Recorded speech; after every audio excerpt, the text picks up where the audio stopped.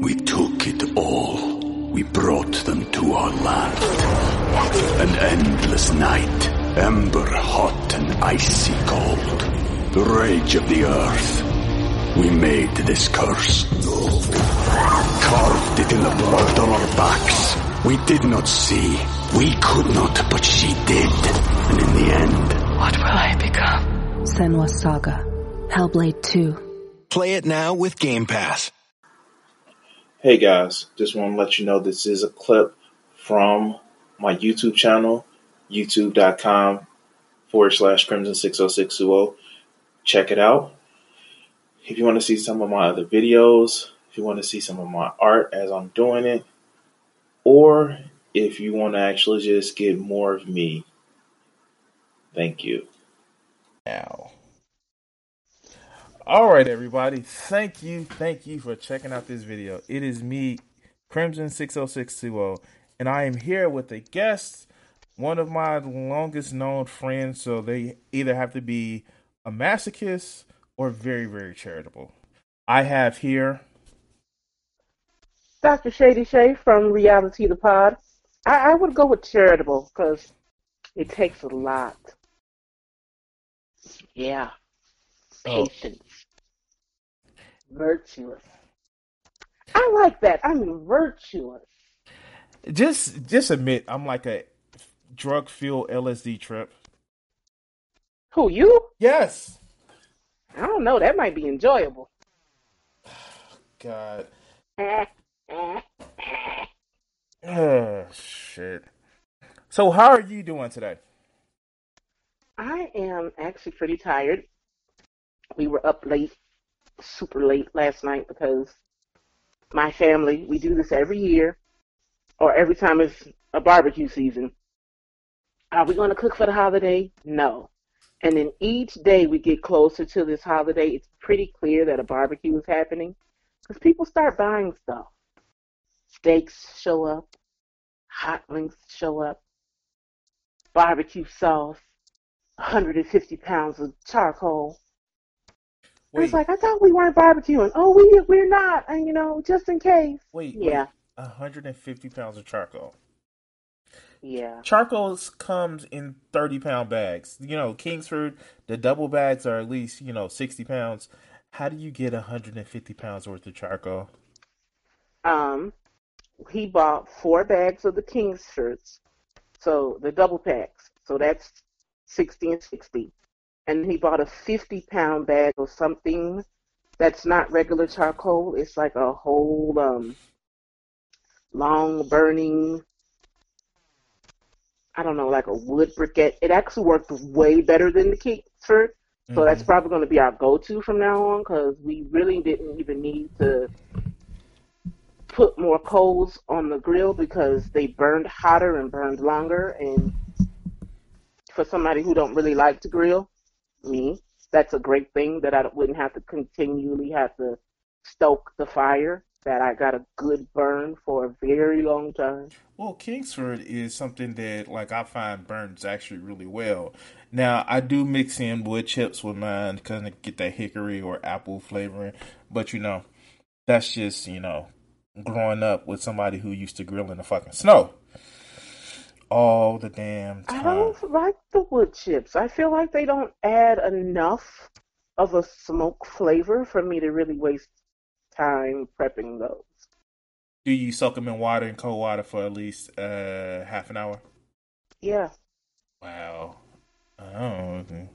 I guess. I'm not a big fan of the wood chips, but these slow cooking briquettes I actually really like. They're more of a commercial grade, so it's not something that the average barbecuer would purchase. But my brother, he gets a little excited when celebrations are happening. So, yeah. It's one of those briquettes where, they do a competition? Yeah, he saw it watching Steve Reichling's show on WTTW. Oh, shit. And Steve Reichling has 150,000 grills that he's collected from his travels around the world and different briquettes and stuff and shit. So, yeah, listening to his ass, but where you going to find that ceramic fucking dome grill that he got in Mesa 20 years ago in his travels. You're not. But apparently these briquettes are good. I actually like them. They burned way hotter than Kingsford would. Mm-hmm. And again, they burned longer. So, where do you guys get y'all meat from? Because I know I get mine from Parks, which is over here on the south side, not too far from where I'm at now. Ribs you can get anywhere, personally, because you're gonna cook them slow and low forever anyway. Mm-hmm. But outside of that, we got some ribeye steaks and some chicken from Whole Foods. Mm-hmm. Whole Foods has that kind of like the Amazon Fresh hookup. They'll deliver it within a 2-hour window. Mm-hmm. Those steaks were so good. You know what? I miss Moanoinks. I remember they used to have that shit like around the Chicagoland area. I know the last one was over on the west side, but I thought they closed it by now. Yeah, it's gone. Too bad. So, shit, you're the guest. With every guest that I have on my channel, I let you lead the conversation. So first, before we go any further, I know you partially plugged it, but can you plug your podcast? Wonderful.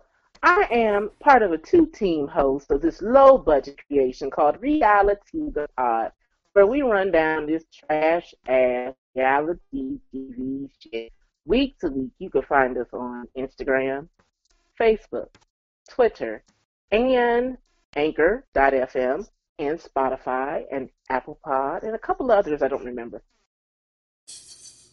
Now, if Breaker or something like that. So I also put my podcast on Anchor.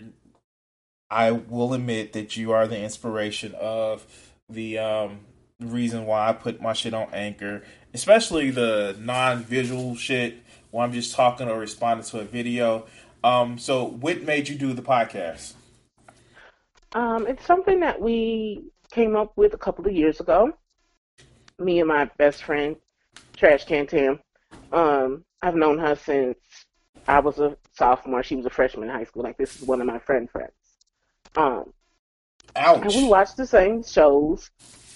But no, like, I keep a tight circle. So most of the people that I'm going to tell you, like, that's my friend, I done known them for 10, 15, 20, 25 years. I don't have too many casual friends. So when I say this my friend, I mean this my friend.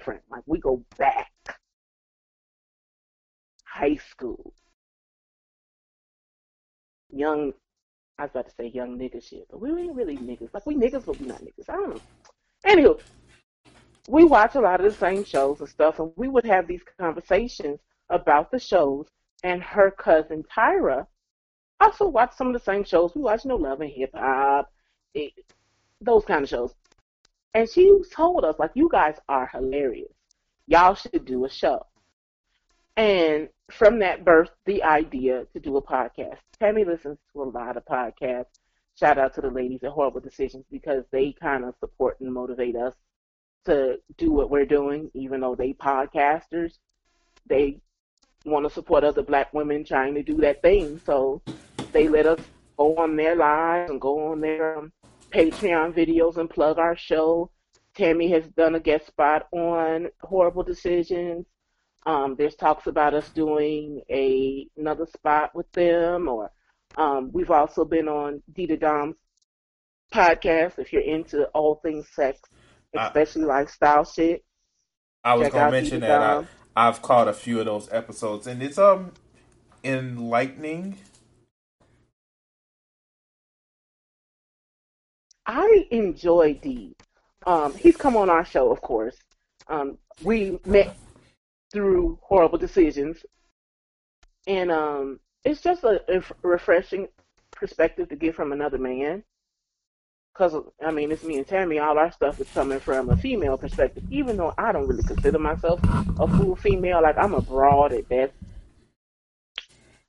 Now. Gotta bear with me on this one, because I know you've seen some of my videos.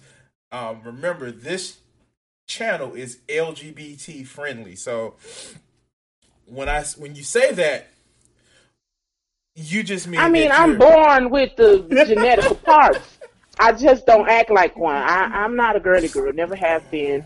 My mother didn't want me to be a girly girl. She didn't want me to be obsessed with boys or babies. She wanted me to be what she wanted to be, even though there was pressure on her to get married and have kids and all that. She told me, no, baby, do what you want to do. Go to school, live your life, see the world, travel, have kids if you want to, or don't if you don't. Well, and you know what? That's the one thing that I've actually always, and you know this, what I try to tell my brat that I got, because, one of the biggest things that, and especially from coming from my channel where I tell a lot of guys, like, don't expect women to be your prissy, prim maids and shit. Like, expect women to be as much of a person as you want to be. And this is like, if you actually know like the history of, like, if you actually want to know the history of somewhere those ideas came from, I've always enjoyed people who were more themselves instead of just some stereotype. And unfortunately, this person right here has actually had a hand in shaping me. I think I've known you for what, 20 years? Oh Yeah, God. Fuck. Oh God. 20 That's a years. prison sentence. I did life with this nigga. Anyway, And it has not always been easy because he don't listen. He don't listen to nobody. excuse me, Miss Pot. The kettle was Oh, I calling. know I'm card carrying hard headed. Please, I listen to no one. My thoughts and feelings are the most expertist, so I don't need nobody else's perspective. I will admit it. You act like you don't know. I've been learning. All right, so with this, we're just gonna go over a couple other things, because I want to go more into it. You and I got into a little beef on Facebook. Not really a beef, but I got upset with you because, like, I really, really want to push this. How is your art coming? You got upset with me, but like we think of art in two different mindsets. I'm very private with my art because I don't want no criticism. I'm going to do and work and grow and develop. Like I practice all the time, but I'm not going to put out anything that's not well composed and complete. Not, I can't share my process with you. I'm just not that open. You're willing to share your process. You only going to see real shit from me. Uh huh. Like when I'm ready to put it in a book and sell it to a publishing company, that's when I'll put my stuff out, but not before. I'll give you Perfectionist. little kernels. Oh, I don't know if it's necessarily a perfectionism because I do, like you invited me to that mango group on Facebook. I talk to a lot of artists on there. I follow a lot of artists there on YouTube and Instagram, and I've been taking their advice and I've been doing different things to kind of grow my craft. But I'm not going to share that process with nobody. Unless you like, Jay is probably the only person who'll be able to see my art in the stages. Even my brother, because he's nosy and he'll go through my art book. And my aunt, because she's also nosy and has gone through my art book. But you won't see those different phases. Now, I can share that with my close friends, but I'm not going to put that on social media. No. Now, also, I want to get into this. You help develop young, irritated, and not irritated, young, impressionable minds too. How do you enjoy that? Um, you know, when I first went to college, I went to college for computer science. And that's literally you and a computer for hours and hours trying to develop and create code, which makes no sense. It's just a bunch of random symbols put together. And if you manage to put one semicolon in place of a colon, your whole program won't run. And I literally lost my hair stressing out trying to do that. Was I good at it? Yes. Did I enjoy it? Not at all. Same here. And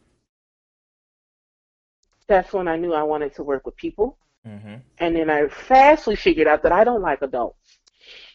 So then I had to figure out how to work with children, but I didn't want to be a doctor because I didn't want to go to school for 8,000 years. Hindsight 2020, I did it anyway.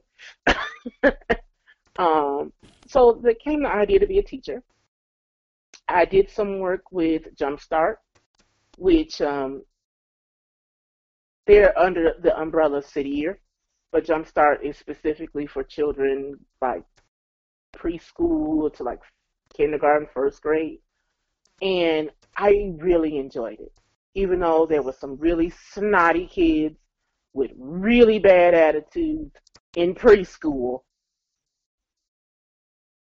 I still enjoyed it because there's like this moment where like I'm trying to teach, I'm trying to teach, I'm trying to teach, I'm trying to teach it, and then it clicks. And that in it clicks moment for me is worth it. Worth all the headache, worth all the stress. That and then it clicks. Teach kids how to read, and then it clicks. I'm a special ed teacher, so I'm getting kids who didn't fit the general ed mold. They didn't fit the mold. So there's something wrong with them. They need to be fixed. So they give them to me, and I take them as they are. And I never let them know that there's something wrong or that they need to be fixed because they're just kids who learn differently. I was a kid that learned differently. And differently isn't always bad because It's I learned not. differently as well. Now, one of the things before we go off on a serious tangent, what you hear about programmers now and with teachers now, which has the harder job? Now, besides interacting with people, what do you think has the harder job? Teachers, hands Okay, down. because Programming is your brain. So the well, only person that you got to check when you're programming is yourself. well, now with game companies requiring their programmers to do or game designers to do 100+ hour work weeks to little to no pay. I don't know, the pay would have been handsome. Much better, more than I'm getting paid right now. But it was a level of stress I literally couldn't handle. Like when I say my hair fell out, I mean my hair fell out. There's a little patch on top of my head that still don't grow right from the 2 years of computer programming. Yeah, no, you wouldn't like crunch time. Then definitely wouldn't like crunch time. All right, so one of the big things that I've been pressuring you for like months on end to like come on a chat and talk about post posts that you actually advocate for and things that you advocate for. Now, I get it. You're not as far left as I am. I'm like totally at socialism, social democracy. You're a little bit more liberal, and we all have to start I, the drug somewhere. I consider myself a little bit more liberal. I don't know if I fully believe in a socialist society just because I don't conduct myself that way. If I want something, I grind for it. See, And I understand that that's a personal trait within myself. hmm Like, even in a socialist society, I'm not just going to accept what's given. I'm going to grind for what I want. so let me stop you right there because what you're talking about more is communism, not socialism. There's a little bit of a difference. See, communism is give everything to socialism is basically capitalism with rails. It's more of like, yeah, you can't like instead of oppressing us like 90%, only 50. But then again, too, Um, I dive into political theory. So, I don't because I don't trust politicians, any of them. Um, because I know there's a lot of backroom hand washing, handshaking, wheeling, and dealing that goes on to put people in the political arena. It's hmm not necessarily the people that are going to represent the people the most. It's people that's going to represent the powers that be, not the real, not the base level political shit that they run on CNN all day. Trust, hmm Donald Trump is not the power that be. There are major mover and shakers that he has to answer to, yeah, like or he would be, commercials. yeah. And you know Like what? those people, I don't even want to know who they are. And you know what? The thing about it is, it's like the Richard Pryor quote that I actually keep in my videos. It's one of those things where you only get to the top in that system unless you're playing like the people that's already in the system. Right. And, that's one of the things, and I get why people actually feel that way. I totally get it, and I totally understand it. But one of the things that, like, we have these discussions back and forth. The thing about it is, I'm not afraid of this government. I'm actually quite pissed at it because it's my government. Fuck the people who are representatives or senators. No. You're not my rulers. You're my employees. And I think... But it doesn't work that way. Yeah, because money in politics. Mm-hmm. And I really think we should promote it. We passed it in Illinois.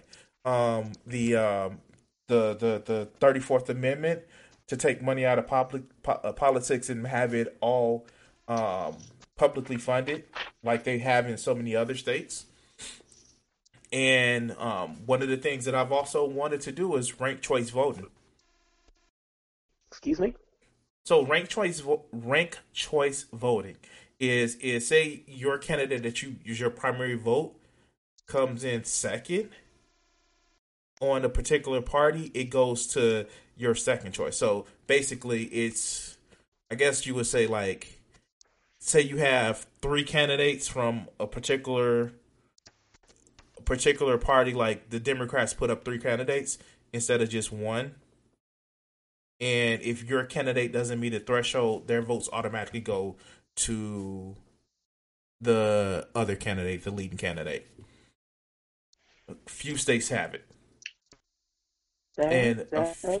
A few countries actually have it where, you're never voting for just the president. You're voting for the party, and the party elects the prime minister or shit like that. It takes away the power that you see a lot with the money. And these are a lot of things that you don't see, that they don't put as I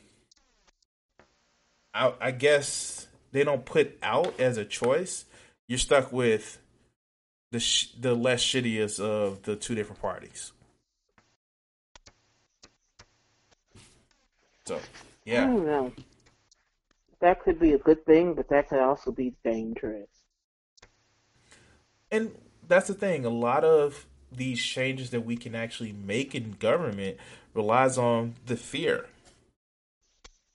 The fear of the unknown. I know, like, I think we had that discussion about how some people don't want to change because they're afraid of the different changes that could be done.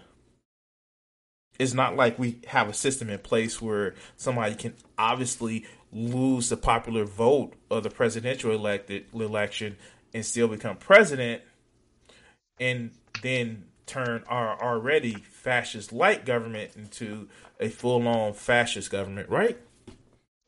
I mean, there's that. Mm-hmm. Liberal democracies and everything, right? It's not. What I don't understand are people who don't go out and vote, but have a lot of complaining to do. If you're not active in the voting process, even if you don't want to vote for, I had one friend said that he's not going to vote because he doesn't want to vote for the president because it's just voting for the lesser of 2 evils. I asked him, I said, okay, if you don't want to vote for the president, don't. What about all the senators and stuff that's up for re-election and all the propositions that are going to be on these ballots that will affect us at the state level? Why don't you go and fill out your ballot for that? And he had no response. He had no good response at all. He, in fact, shut down commenting on the post and took it down. So apparently I caused him to think, and that hurt.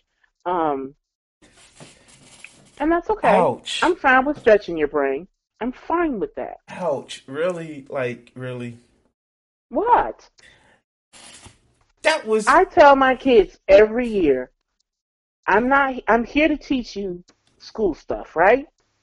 But I'm really here to teach you to think. And it's going to hurt. And you're going to be mad at me. You might cuss me. You might even cry. But I promise you, once you start thinking for yourself, once you start questioning the things that are happening around you, it'll be all the better.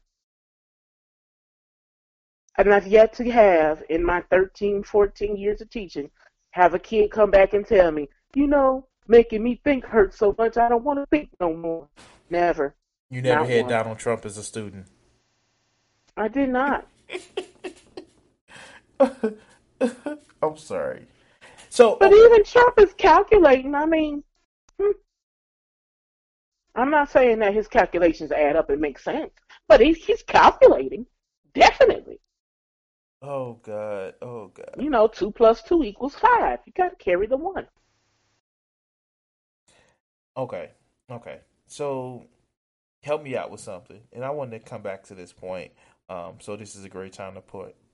What do you think about the method or the way we teach students nowadays, from your personal expertise, from what you've seen from your coworkers and things of that nature?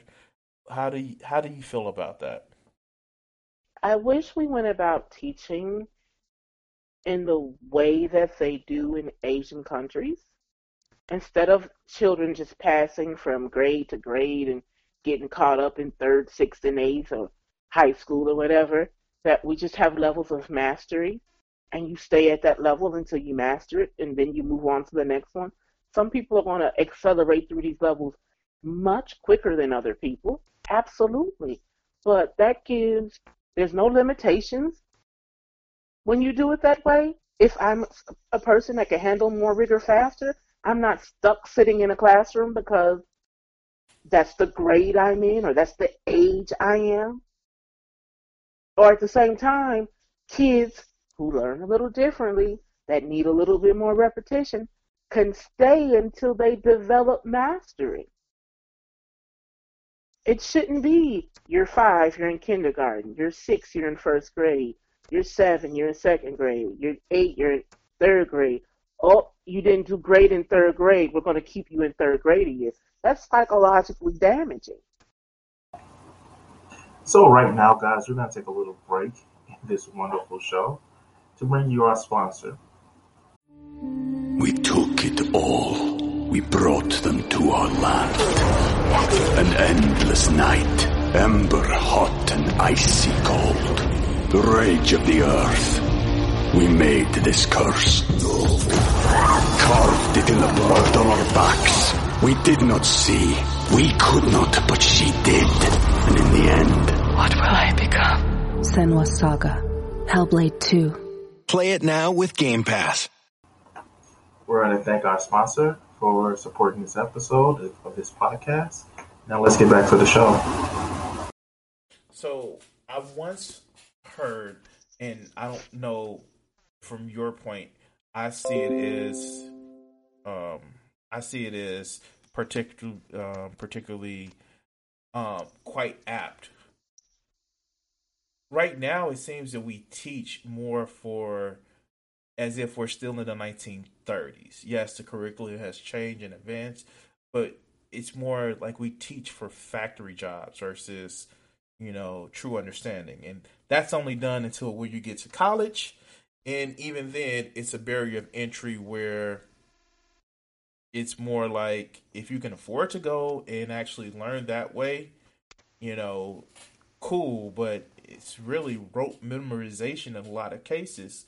You see it by the way they teach history. You see it by the way they teach English. Yes, you have to write a paper, but you're not really taught about the syntax of how to actually speak and the where dialect comes from. You see it in math. Of course, you get basic math compared to other countries, and it doesn't seem like we're teaching for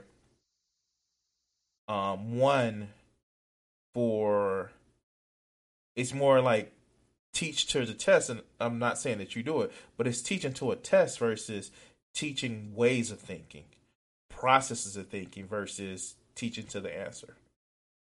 That's why I wanted to be a special ed teacher and not a gen ed teacher, because I get the flexibility to teach thinking. I don't have to teach lessons 1 through 10 by week 10.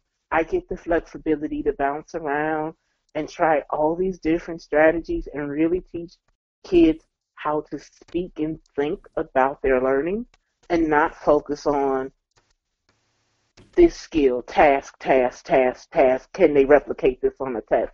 And because I get to teach that way, my students tend to outperform their gen ed peers as far as growth is concerned every year. Because I don't want to teach you 1 + 1 = 2. I want you to figure it out. I want you to be able to tell me why 1 + 1 = 2. Not just have this fact rote memorized in your brain. And it's ironic because back when she was a little bit younger, my 10-year-old brought it up. Like, the way that they teach some people just doesn't work. And she's always been one of those smart ones who can figure out a lesson and just breeze through it. But she saw some of her classmates, how they were struggling. And I'm saying, like, I speak with you as an educator. I've talked to other educators, and I speak with kids. Why do you think that it hasn't changed? That's because the powers that be in education tend to be people who have never been educators. So they don't have the experience or the wherewithal to know what goes on at a classroom level, but they make all the major decisions on what it should look like. Again, imagine if your daughter, for example, she gets it. She gets to move on to the next lesson, and she's not left sitting there staring at other people struggle. Because what ends up happening a lot of times in the gen ed classroom is they're trying to get this 30, 40 kids smashed in a room like a can of sardines, all to learn the same thing the same way at the same time and move on at the same pace. And if somebody doesn't fit that model, they're either going to get left behind, get into Miss Jones, or they're just going to struggle through it and do bare minimal average, no mastery at anything. And it's kind of like, I hate that way of thinking. I'm not one of those persons that has a lot of irons in the fire, but none of them are hot. I only want to focus on a few things that I can do greatly. And if it's something I can't do greatly, hey, I tried it. I'm going to put it on the shelf and I'm going to be done with that. I don't want to be like just constantly mediocre. And that's what we're doing to kids today. We're creating a group of kids who are just going to be constantly mediocre. And then when you push them into high schools and colleges, they can't handle the challenge because they never learned how to think. So is one of those things smaller class sizes? Absolutely. I fully advocate for small class sizes. Last year, I was given a child, I'm not going to say his name, and as long as I've been at my school, he's been a problem kid. Mm-hmm. Very explosive anger. He stabbed his kindergarten teacher, stabbed classmates, cursing, running out the classroom, running out the building, like the most extreme behavioral kid you can imagine. They finally staffed him, made him special ed, and they put him on my roster beginning of the school year last year. And the plan was I was going to take data on him for 6 weeks. We were going to come back to the table, and then we were going to present this to the district as a reason to put this child into a therapeutic day school for children with extreme emotional issues. Mm-hmm. But I let them know on day one, that's not going to happen, right? Why? You're going to take him out of that room. You're going to put him in a small class where he's going to get the attention he needs, where he's going to get the ability to speak without fear, where there's not going to be a lot of stimuli, where there's going to be me Look, I toot my own horn all the time, but I'm good at what I do. I consider myself a nutcracker. You're going to give them to me, I'm going to crack that nut. Pause. Okay, go ahead. Within the first week, I figured out he doesn't really know how to draw, but he likes art. So we had art breaks. And I had this other girl, I won't say her name either, but she's an amazing artist. And she's autistic, but she's very high functioning, very sweet, very kind, has one of those soft sing-songy voices. And I sat him next to her. We had no problems. Every once in a while might be a little flare here or there. So like he was, no kind of way.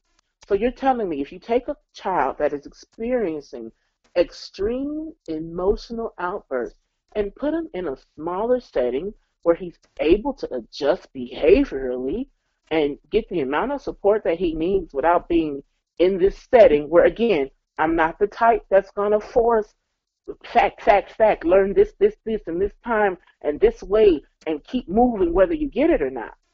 I teach thinking. It took a lot of that stress off of him. He was able to connect to me as an authority figure, but not as someone that is trying to force him to be anything other than himself, that embraced his artistic side and gave him supplies and time to do that. I even would, if we had, sometimes I take a brain break, teach you how to draw this, or we'll do a character, or they'll ask me to draw a character, and find a tutorial, and we'll all do it together. All these things put together completely change this individual child, and he can function in a smaller setting. Mm-hmm. And now here we are 6 weeks later. I don't have any data to give you to support why he needs to go to a therapeutic day school. Mm-hmm. I just don't have it because I didn't have the same issues he had in this gen ed setting because I don't teach that way. It's almost as if they institutionalized learning to a cookie cutter mold, and if you deviate outside that mold, it's a problem. Then they start treating it more of a problem, and it puts more pressure on kids. And I understand it because, like I said, he stabbed a teacher. He's an extreme case. Mm-hmm. But even him, taking him out of that smaller setting, giving him mobile breaks, giving him an outlet to express himself artistically, academically, and really just, I snack him to death too, nurturing that inquisitive side of him. I didn't have that issue. Like, even when he would get in trouble, when he would go to gym or recess or something, mm-hmm. instead of running out of the building and y'all having to call 911 and all that stuff, he'd come to me. Wow. And he would come to me and he would tell me what he did and why he did it and why he shouldn't have left, but why he was with me. Can I just stay with you so I don't get in more trouble? You know how big that is? Yeah, no, that is fucking awesome. And I'd give him a fruit snack and a drawing tablet and I'd be done. So here's the thing, and it's one union that I don't fucking support. And we all know that union that I just have disdain for, the police union. But one union that I feel is just now starting to flex their power are the teachers unions across the country. So what do you think about their sort of revival of the power of the teachers unions that's been happening over the last few years? I attribute that to the former president of the Chicago Teachers Union, Miss Karen Lewis.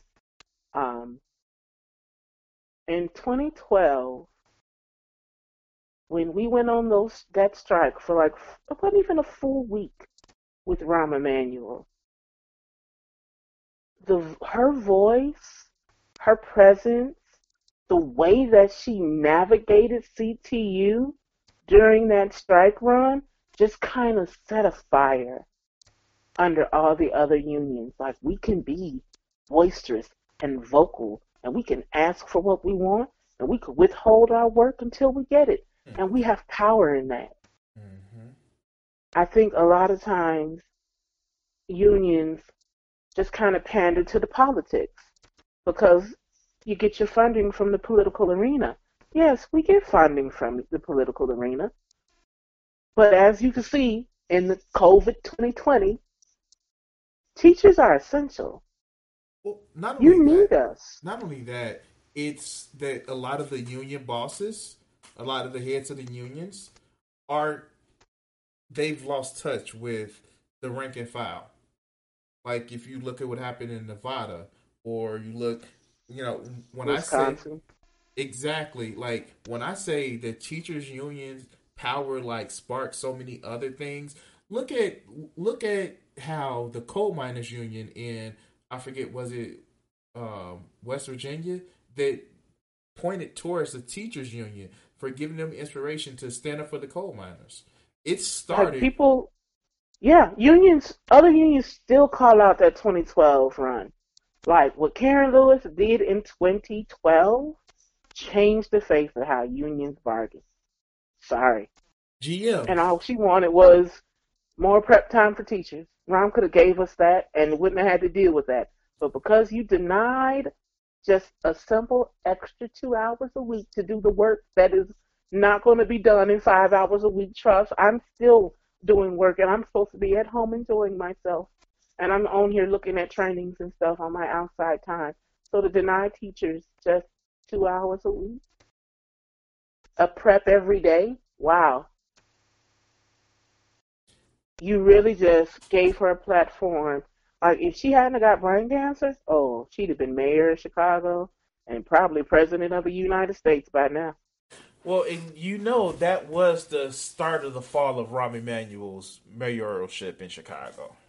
Oh, yes. That was the start, and Laquan McDonald was the linchpin. And so, with Lightfoot, do you think also that's also going to be another, like, will the teachers' union cause another fall of another mayor in Chicago? Here's the thing with Auntie Lori. I'm going to start by saying this. I did not vote for her. I wanted Sugar Tax Preckwinkle. I knew what to expect from Sugar Tax Preckwinkle. I knew we had no idea what we were going to get from a Lori Lightfoot. And as a person who came from the Police Review Board, president of the Police Review Board, you don't get that job if you're not plugged politically. Mm-hmm. And she ran a campaign on being anti-political and all that shit, but I knew that just wasn't the truth. I also knew that the way she fought against giving teachers the same things that she said teachers deserved while she was campaigning, it left a bitter taste in my mouth. I feel like this round, the teachers union really put her to task, and she's had to figure out a different way to go. It wasn't going to work the way she started. So I'm hoping that this strike battle that we had in 2016 and again in 2019 will show her that teachers ain't playing and that she has to listen to her constituency. And you have to concede some things. Like, under Ron, I worked 4 years and never got a raise. How do you expect people to educate? And look, as a teacher, you carry many hats. I'm mom, I'm social worker, I'm teacher, I'm lunch lady, I'm dad, like I'm disciplinarian, I'm psychologist, sociologist. Like, we wear many hats to take care of these kids day to day that are not my children. The least I can get is a little raise every year. Any other job gets a raise. You think police officers don't get raises every year? Oh. You think firemen don't get raises every year? Hot topic. So what do you think about the defund the police? Now, before you go out there on a limb, I say yes, we should defund the police. I say a lot of those things should go into social services. A lot of it should go to actually assisting with poverty. Um, what are they called? Fucking when you go in initiatives. Yes, um, I'm upfront about it. Not saying that, okay, I may joke about the ABBA, all cops are bastards, and I actually may feel that police are class traitors in some sense because they're there to help protect wealth versus protecting human beings in a lot of cases. I'm putting that out there, and you can agree, disagree, have a different tone, a shade of gray, if you will. Do I agree? Like the short answer is yes. Does that mean that there should be no police? No, we should still have police, Mm-hmm. and their purposes should be protecting and serving. But there are a lot of situations that police officers are put in that they're ill-equipped to deal with. A police officer is necessary for a mental health crisis. But what happened under Rahm and even before him under Daley, speaking in Chicago, um, Corruption. there was an attack at mental health services, Mm-hmm. and all that funding was pushed into Chicago Police Department. Mm-hmm. We need to go back to the old way of doing things. Like, why did we close all the mental health clinics? Why is there an attack on Planned Parenthood? Like, these are resources that are vital to the community to make sure that they can survive. A reduction in drug rehab facilities. No, these social services are essential in making sure that people can get the help and support that they need, even if they can't afford it through their jobs or don't have a job to provide the insurance. Look, I work for the city, and we just in 2019 got embedded into our contract support for mental health services. Didn't they And want I to? work for the city. Didn't they want to actually raise how much you guys pay for your health care, or cut back on what they would cover? They did, and they did. We just got coverage for mental health services. Just Wow. 2019. Wow. Before that, it wasn't covered. There's certain medical procedures that aren't covered. They had us go into these wellness clinics, and they'll tell you, okay, you need to lose weight. Great. Go see a nutritionalist. You're going to get a bill for $1,000 because they're not going to cover it. Wait, what? Oh But God. wait, what? Yes. Wow. Wow. Or they'll say they'll pre-approve it. Like, I was considering getting gastric bypass surgery years ago.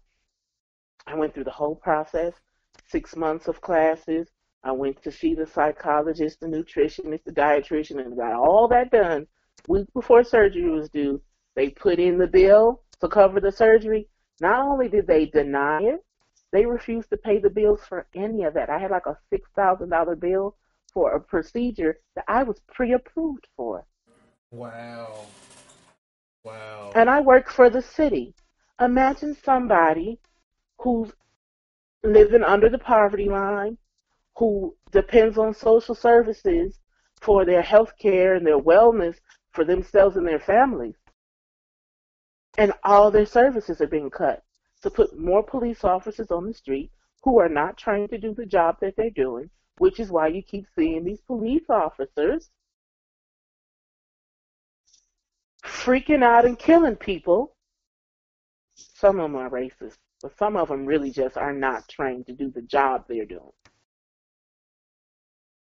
And now we want to put it all on, oh, there's bad seeds, there's bad cops. Yes, there are, but it's also mismanagement. And it would be more the culture versus it's the thing about systematic racism. Not everybody who shoots an unarmed black person is racist, but there is a system in place where you don't have to be racist to be in a racist system. Right. I mean, like, But how do you fix that?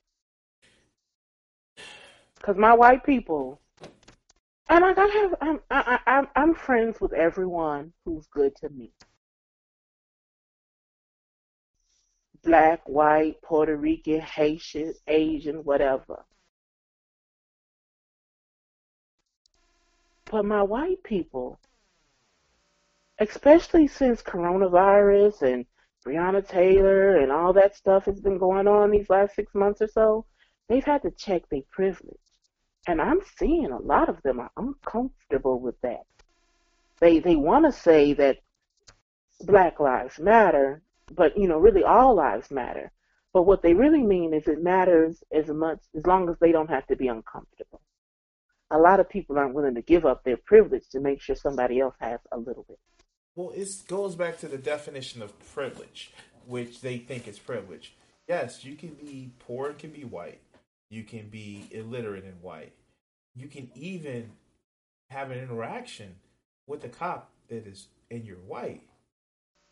But that's not what privilege is in this particular case. It's you don't have to carry that extra burden of, well, what is the mean 1350. 13% of the population does 50% of the crime. No, that's not how that works.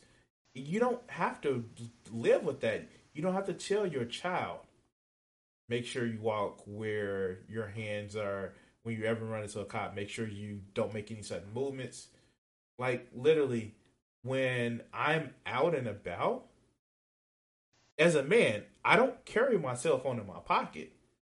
I carry my cell phone in my hand where people can actually see it. That's what the privilege is. The fact that you don't have to go through these extra steps. Yes, you may be poor, and yes, the system may be more against poor people, but you don't have that extra assumption of guilt. And I see it and a lot of people who aren't black, who aren't Hispanic, can't understand that extra assumption of guilt just because of the way you look.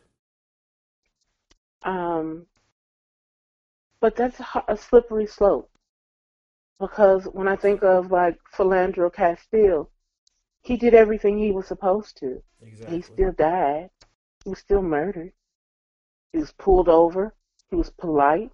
When he was asked to provide his license and registration, he did. He informed the officer that he had a concealed carry and that there was a weapon in the car. And when he did everything the officer did, and he still shot and killed him. So even being compliant doesn't mean I'm going to come home at the end of the day. I've been pulled over by police officers for minor shit. Like I had a expired plate sticker. I had actually purchased a plate sticker, just purchased it at the currency exchange. I was going to go home and take it off and put on a new one. And I got pulled over by the police. I lit down my windows, and they approached one on each side. And when they got to my window, they unhooked their guns and put their hands on their pistols. And I looked up, and I'm just like, God, I don't want to die today. And I actually asked the officer, is that really necessary? I'm sure you ran my plates before you pulled me over. You know I'm a Chicago public school teacher. I'm no threat to you, but you got your hand on your gun ready to draw. I'm uncomfortable. Can we go to the nearest police station and handle this there? Because I don't want to die today. I want to go home. He let me go because he knew he was wrong. And, I've been stopped for expired plates in the suburbs, and there is a noticeable difference because I used to live around Naperville. There is a noticeable difference with the interactions of the police officers in those areas than the city of Chicago. And it's not to drag on the city of Chicago. I mean, I was born and raised here, and I moved to the suburbs for a few months, but it's a noticeable difference in a lot of people that don't have our experience. They can't understand that. No, they can't. And when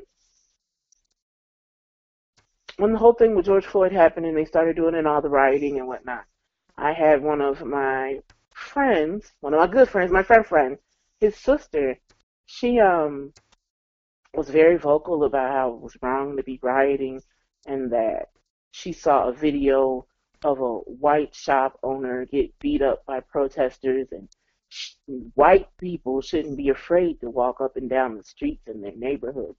And I had to check her and her privilege, because you're aware I'm afraid every day. Every day I leave my neighborhood, I'm afraid. And this is Every sad. time a police officer, I see one, I'm afraid. Every time the lights get to whirling, I'm afraid. I'm afraid for myself. I'm afraid for my brother. I'm afraid for my boyfriend. I'm afraid for my students and their parents and families. And I know kids who I've lost to gun violence at the hands of the police that I taught. And not to make any light of it, but like I think one of the panels that I saw out of somebody's fan comic book actually states it just supremely, just to a T. And like soon we're gonna have to end it because coming up on an hour. But it was a comic of Peter Parker, Spider Man, and Miles Morales. Now you're familiar with Spider Man, right? Mm-hmm. What does he have? A Spidey sense, right? Mm-hmm. And the panel says Miles Morales was asking him, "Hey Peter, how do you turn off your spider sense?" Peter responded, "Well, it only goes off when you're in danger." And at that end, he looked at him and he stopped. And he was like, "Oh." So yeah, shout out to Marvel for being a really fucking progressive comic book. But But you know, Marvel has always been very progressive in their imagery and comic books. Stan Lee was before his time. I cried like a baby when Stan Lee died. Um, I mean, well, yeah, I did. I cried like a baby. I ain't gonna lie. But it's coming up on an hour. These things can only last an hour. Do you want to shout anything out before we go besides your podcast? I'm not gonna shout out Reality the Pod again, that you can find on all streaming platforms, including Spotify and Apple Podcasts. No, I'm not gonna do that. That would be shameless. Um, I can say, people, take care of yourself.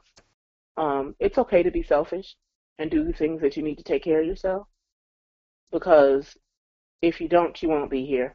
And I'm tired of losing people I love because they didn't take the time to take care of themselves and do the things that they wanted to do and see the things that they wanted to see. Like, better yourself. Yeah, I'm going back to school. But in the midst of that, I'm still doing a lot of things that I love to do and want to do. And I'm going to have all the experiences that I want to have in life. And it's something that Chadwick Boseman had said in a commencement speech. He hopes that when he gets to heaven, that he's used every ounce of talent that he had and left nothing behind. And that's how I'm going to conduct myself. I want to, when my time is over, can say I've done everything I sought out to do with the full amount of excellence that I intend to put into it. All right. Well, with that being said, can I at least one final question? Can I get your commitment on chat right now to a return to the channel? Oh yeah, absolutely. Just let me know when.